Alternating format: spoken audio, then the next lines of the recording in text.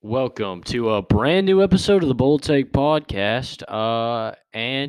Right into it. I'm Austin Hill. With me always Austin Waiters. What's up? So we talked last week, rounded out our last solely dedicated college football episode, probably for the season, unless we have Sad, very some sad. crazy stuff happen.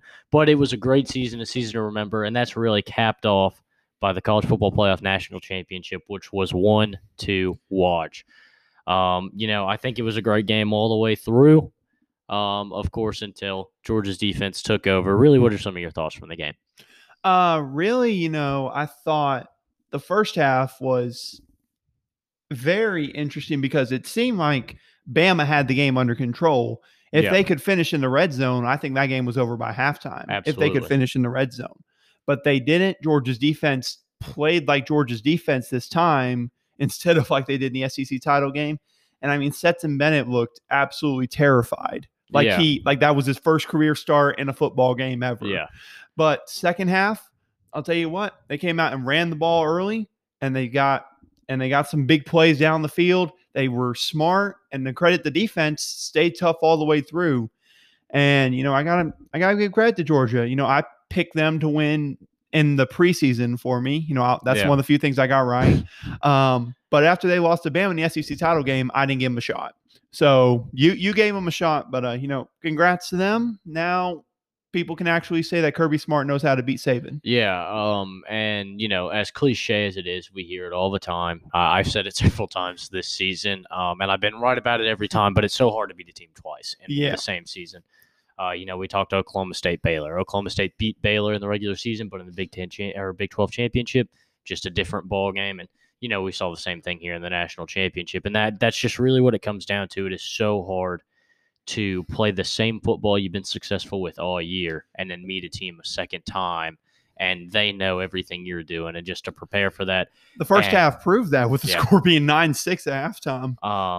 Kirby Smart, props to him. He had talked all this last week about how they were working hard to contain Bryce Young and shut him down and get to him and make him uncomfortable. And they certainly did that in the red zone all game. But at the end of the game, they panicked him on that last drive that Keely Ringo got the pick six to seal the game. They were at him every time and forced him to just make bad throws down the field, which resulted in that pick six. Yeah, definitely. I mean, that's the thing I said on our podcast last week. I said the only way Georgia wins this game, they have to create pressure on Bryce Young. If they don't, he's just going to destroy their secondary. They got pressure on him with that, even setting the tone early with that, what turned out to be not a fumble. That was a stupid score. Should have been a fumble, especially with the other fumble. Fumble in the third quarter being called one. So, but that set the tone early, even with it taking the touchdown out the board, to let them know that he wasn't going to be as comfortable this time. Yeah, and really, when you think about it, I had a good friend, Jaden Lazuski, help me out with this little tidbit of information. But mirror image games, SEC championship, Stetson Bennett throws 2 interceptions. One of those interceptions is a pick six to seal the game, big for Alabama in the SEC championship. The exact reverse we see in our national championship. Bryce Young throws 2 picks, a second pick to lose it big, and both winning quarterbacks had a fumble that could have cost their team big time in the third quarter of those games. So wow, I didn't even think about that. The 2 interception thing. That's ironic right there. Yeah, crazy bit of a mirror image, and it just shows how the tables were quite literally turned in this matchup. But that's enough college football. We got a crazy Week 18 that really capped off one of the best weekends of football, probably the best weekend of football we've had overall, professional and college. Just the national championship on Monday, but we flash it back to Sunday now. Yeah. Where we saw some crazy games, and it all got set up by one little underdog. Duval. The Jags came to play, and to your credit, you picked the Jags to win this game. And I'll say, to my credit, I had no faith in them. But I knew it was the only way the Steelers were getting into playoffs. And credit to them, they came out, they not only beat the Colts, they whooped them. Yeah. 23-6 or something going in. I don't know the exact score, but I know they didn't score a touchdown until like late in the fourth quarter or something. They really kept it on them. And, I was like, when I saw that score going in the fourth quarter, got the ESPN notification, I'm thinking, am I dreaming? This is crazy. And, I got excited because I'm like, this leads to what's going to be a crazy finish on Yeah. Sunday Night Football. But before we get into that, this sets up a great chance for the Steelers, who were in the middle of a crazy Yeah. overtime battle with the Ravens. And I gotta know, as a Steelers fan, how are you feeling through that Well, one? let me clarify. I used great streaming site to stream the Jags Colts game Of because course, a completely legal a streaming completely site. legal streaming site for that one. And I had locally, I had Steelers Ravens. So I was keeping an eye on both of them. And I remember I was kind of paying attention to Jaguars Colts because Steelers Ravens was really close to it. I check it at halftime and I see Jags are up by double digits. I'm like, knowing the Steelers, the Jags are gonna win, and we're gonna end up losing this ball game. Yeah. And then sure enough, I got to give credit to, like I said, the man that I judged, Big Ben. He came up clutch when it mattered. Big. Made some big time, deep throws on that aching shoulder, I can only imagine. Yeah. And let me clarify though, if we're facing Lamar Jackson instead of Tyler Huntley, I really don't know if we win that game. But the circumstances were in our favor, and I gotta tell you, that 4th and 8 in overtime terrified me because I knew it was the game, because I knew most likely they would drive right down the field, get in field goal range, and make it. But once we got the first down, which I didn't think we were going to get, 4th and 8, we can't pick up 4th and 1. So I didn't think anything about it. And Ben threw a low ball to a man that doesn't get a lot of talk about him besides on punt returns. Mr. Ray McLeod got one of the best names in football. So yeah, it was setting me up. I was like, there's no way the Raiders-Chargers game would end in a tie. Not at all. And so that leads us to the 3:25 slate, where we see the Niners and the Rams, and what was truly a big game. It could have been bigger had the Cardinals been able to pull out a win against the Seahawks, but still a lot on the line. I believe it was the difference between 2 seed and 4 seed for the Rams. I believe if they had won, and Niners just hoping to get one more week if they win. And Saints beat the Falcons, and they watch with bated breath as this game goes to overtime. And so, it really just came down to, ultimately, Jimmy Garoppolo stepped up big, and, he really showed that he's still got a lot left in the tank. Whether it's for San Francisco or not next year, he's definitely got a lot left to give to the game of football. Yeah, and also him, Deebo Samuel, I think, didn't he throw a touchdown pass? He may have. He's the best running back. He's the best receiver. And throughout that first half, and like that right when that touchdown pass happened, he was the best quarterback in the game for the 49ers. But like you said, Jimmy G stepped up late. Also, another wide receiver stepped up, Juwan Jennings, former Tennessee wide receiver. He came up with some big catches for him late. And then credit the defense in overtime. They got the stop, and when I thought after they got the field goal, I was like, Rams are just going to go down the field. This game's over. But credit their defense. They made the big play, and now they fight on to Dallas. Yeah, you live to fight another day, and Saints got to be thinking, man, we were this close, and it really came down to that regular season matchup between the two that decided this one. But now we get to the talk of Sunday. We've got 2.5 hours between the finish of the Rams-Niners game and the beginning of what's surely everyone knows is going to be one of the wildest things you've ever seen on Sunday Night Football to close out a season. And Steelers fans watching with bated breath. They've got a slim hope on the line because both teams could just have a gentleman's match and not play hard and both go to the playoffs. That's really what I was worried. Once the first snap happened, I was like, oh, okay, so we're going to actually play the game. I don't know how it's going to go, but. Yeah, it was a game, and boy, did the Raiders have it up big in that game. They had up big, so much so that Mike Tomlin went to bed. Yeah. He fell asleep. He thought the game was under control, and I really should have done what Mike Tomlin did when it was that score.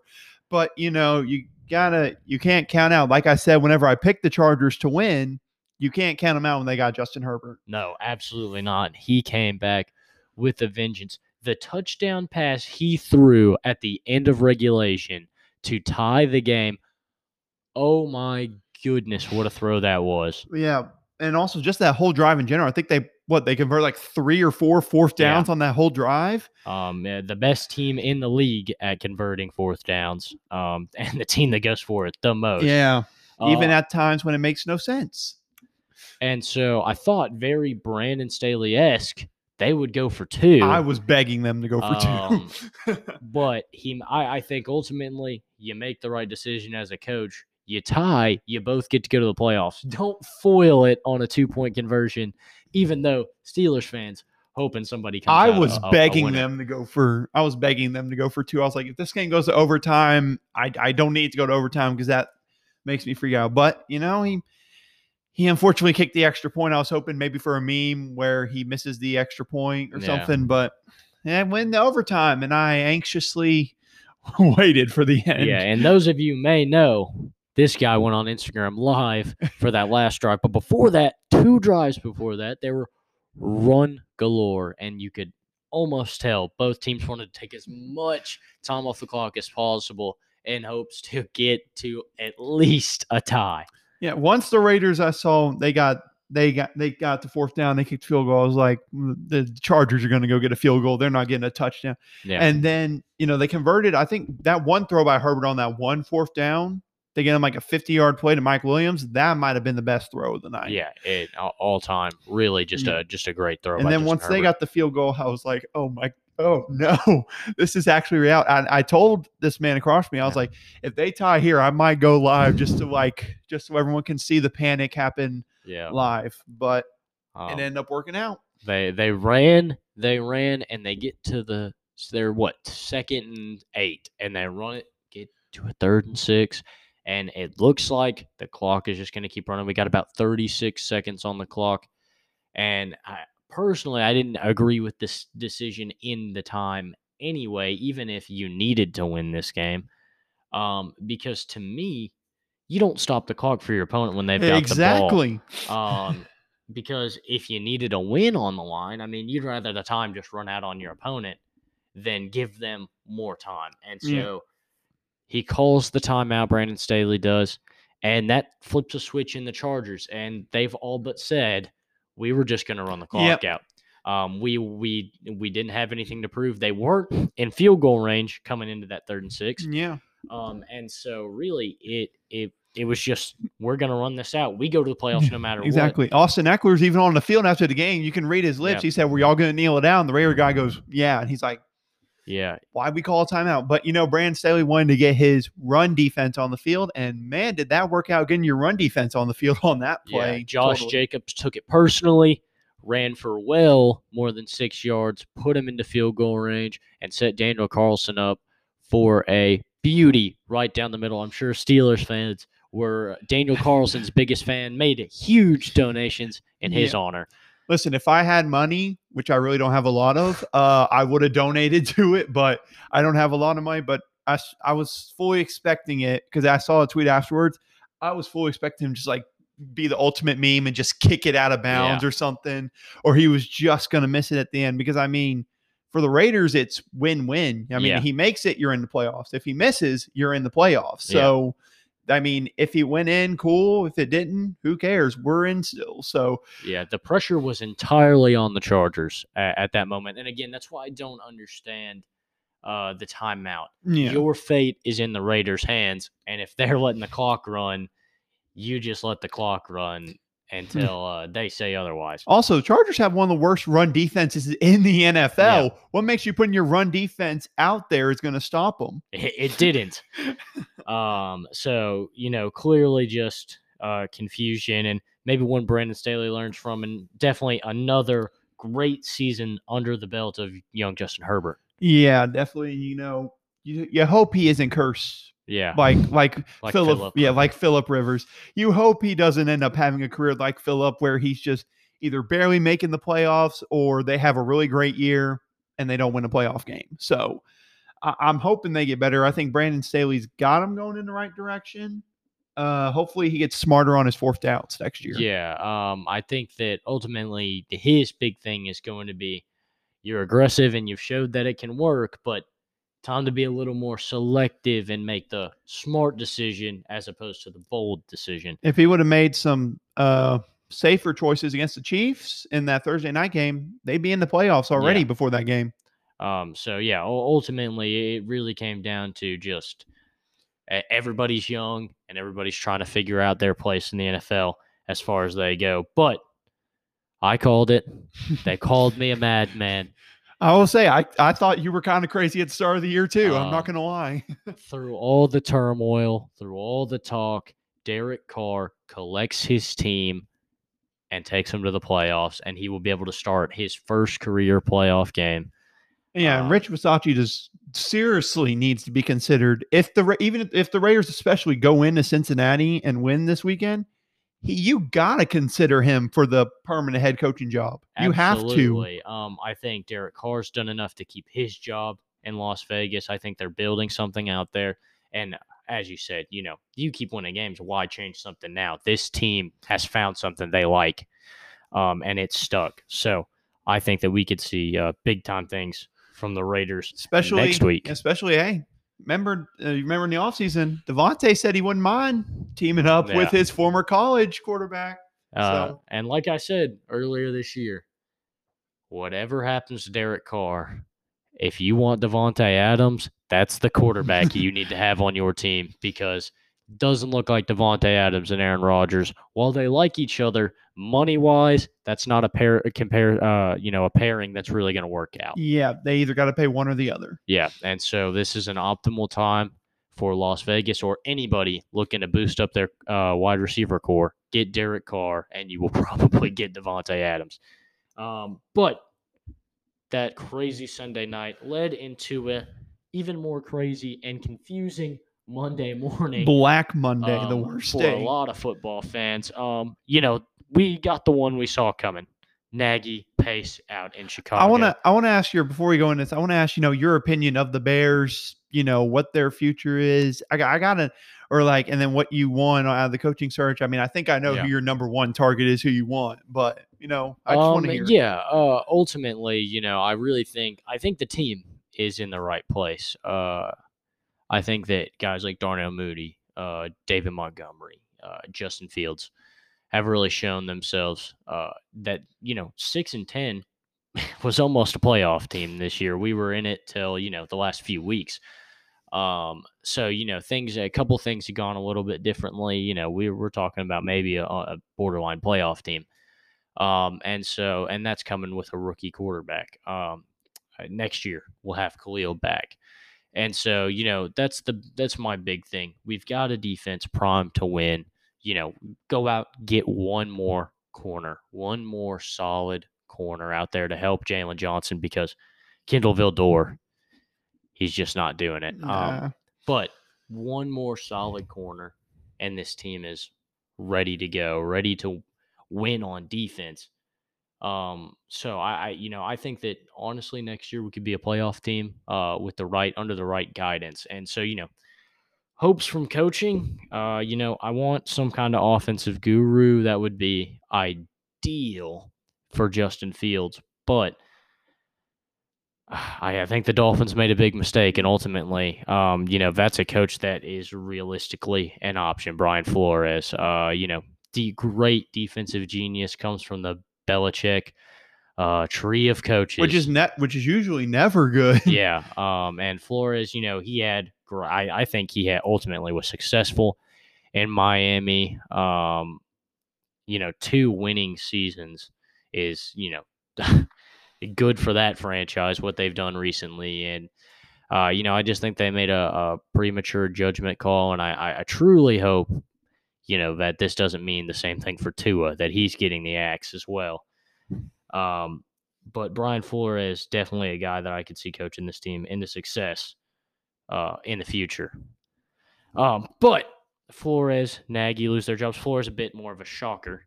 Yeah, I mean, it really was.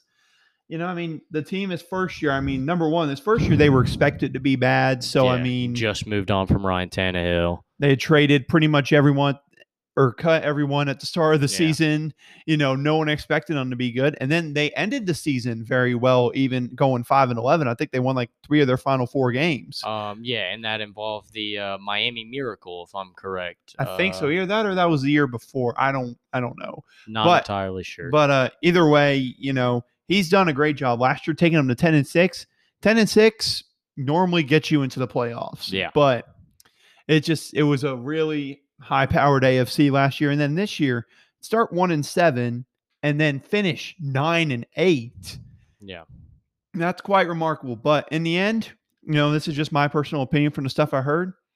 I think he wasn't a yes man to the owner, and that's why he got fired. He wanted some things to go his way, and the owner's like, no, I want it this way. Specifically, I don't know if it's true or not, but to me, I feel like Stephen Ross might prefer Deshaun Watson over Yeah. Tua. And he's like, you want Tua? I want Deshaun? Nope. You get out of here. This is my team. Yeah. Like I said, I think that Tua really proved himself this year, and I think it'd be unfortunate if he were to be cut ties with in Miami, but can't say that doesn't make sense. Obviously, Brian Flores did what he wanted to do to make Tua successful, and I think optimized that. Like we talked about last week, Tua was one of the most statistically, top 5 statistically during this win streak for them. So I really think that it's a hats off to him, and whoever gets him probably sounds like Houston if they things go Miami's All way. I'm saying is this: I wouldn't mind him in Pittsburgh. That's all. That's Absolutely. all I'm saying. I would not mind him in Pittsburgh at all. Absolutely. I think Tua has proven his value. But another one that wasn't a shocker to a lot of people, Mike Zimmer, Yeah, out. I think in we actually Minnesota. both of us said it last week. Yes, we both said Zimmer to be out. And like I said, not a lot of people surprised. Not a terrible tenure in Minnesota, 3 playoff appearances, but just Didn't do enough. just didn't do enough. The way it went this year, it felt like he didn't care. Yeah.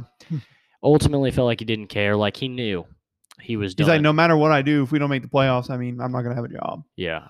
He was too defensive oriented and it just wanted to run the ball every play. And Dalvin Cook's one of the top backs in this league. But you have Justin Jefferson, you have Adam Thielen. Yeah. You got guys. You had Stephon Diggs. You made him unhappy. And Kirk Cousins, he gets a lot of crap, and I think Kirk Cousins is overrated. But don't we all? He's a better tier of quarterback than some teams have. He can throw the ball. True. Let the guy do it. But at the very least, look how much you're paying him. You don't $84 million. I mean, you could pay a veteran the minimum to hand the ball off every play. Yeah. So just really underutilized his team. And the GM firing though, I kind of question that one a little bit. I mean, he's brought in a lot of good talent recently. Yeah. Jefferson, Cook, several good linemen too. Absolutely. So I understand. I guess they just wanted to clean house, but that was when I didn't. That was when I was kind of like, I don't know. I understand firing Zimmer. I don't know about that one. Yeah, I get the guy that's not utilizing the foundation, but the guy who set the foundation, I think he's done a pretty good job. And then one that came as a shocker to me, not because the particular coach in question, but because a week ago we were all assured that he was going to have his job next season, and that came straight from the top. But I guess that came from Gettleman, and he's gone. So Joe Judge, he's out in New York. And what can you say about the Giants in the last couple of years? I don't know. I can't think of anything good about them. They ruined Saquon. People are saying Saquon's not good now. No, Saquon was ruined because the Giants don't have an offensive line. They really didn't bother to do it until I think Andrew Thomas was their first O-lineman picked in the first round. Listen, I get there are other positions you need. I get you really like Daniel Jones at number 6 for some reason. But at some point, you got to build an O-line because that's arguably the most important position for an offense. Yeah, how is Daniel Jones ever going to be good if he doesn't have an offensive line? But, just a lot going on in New York. And now this raises the question. Daniel Jones was assured last week he would have his job along with Joe Judge. It was the same question. They were both, there was a reassurance there. But like I said, Gettleman's gone, and it's no surprise that a day after Gettleman leaves that They're things, like, okay, we're gonna do it yeah, our way. Actually, things directly go opposite. And, Gettleman's not the GM. He's not the guy that will be calling the shots as far as Daniel Jones' job next year.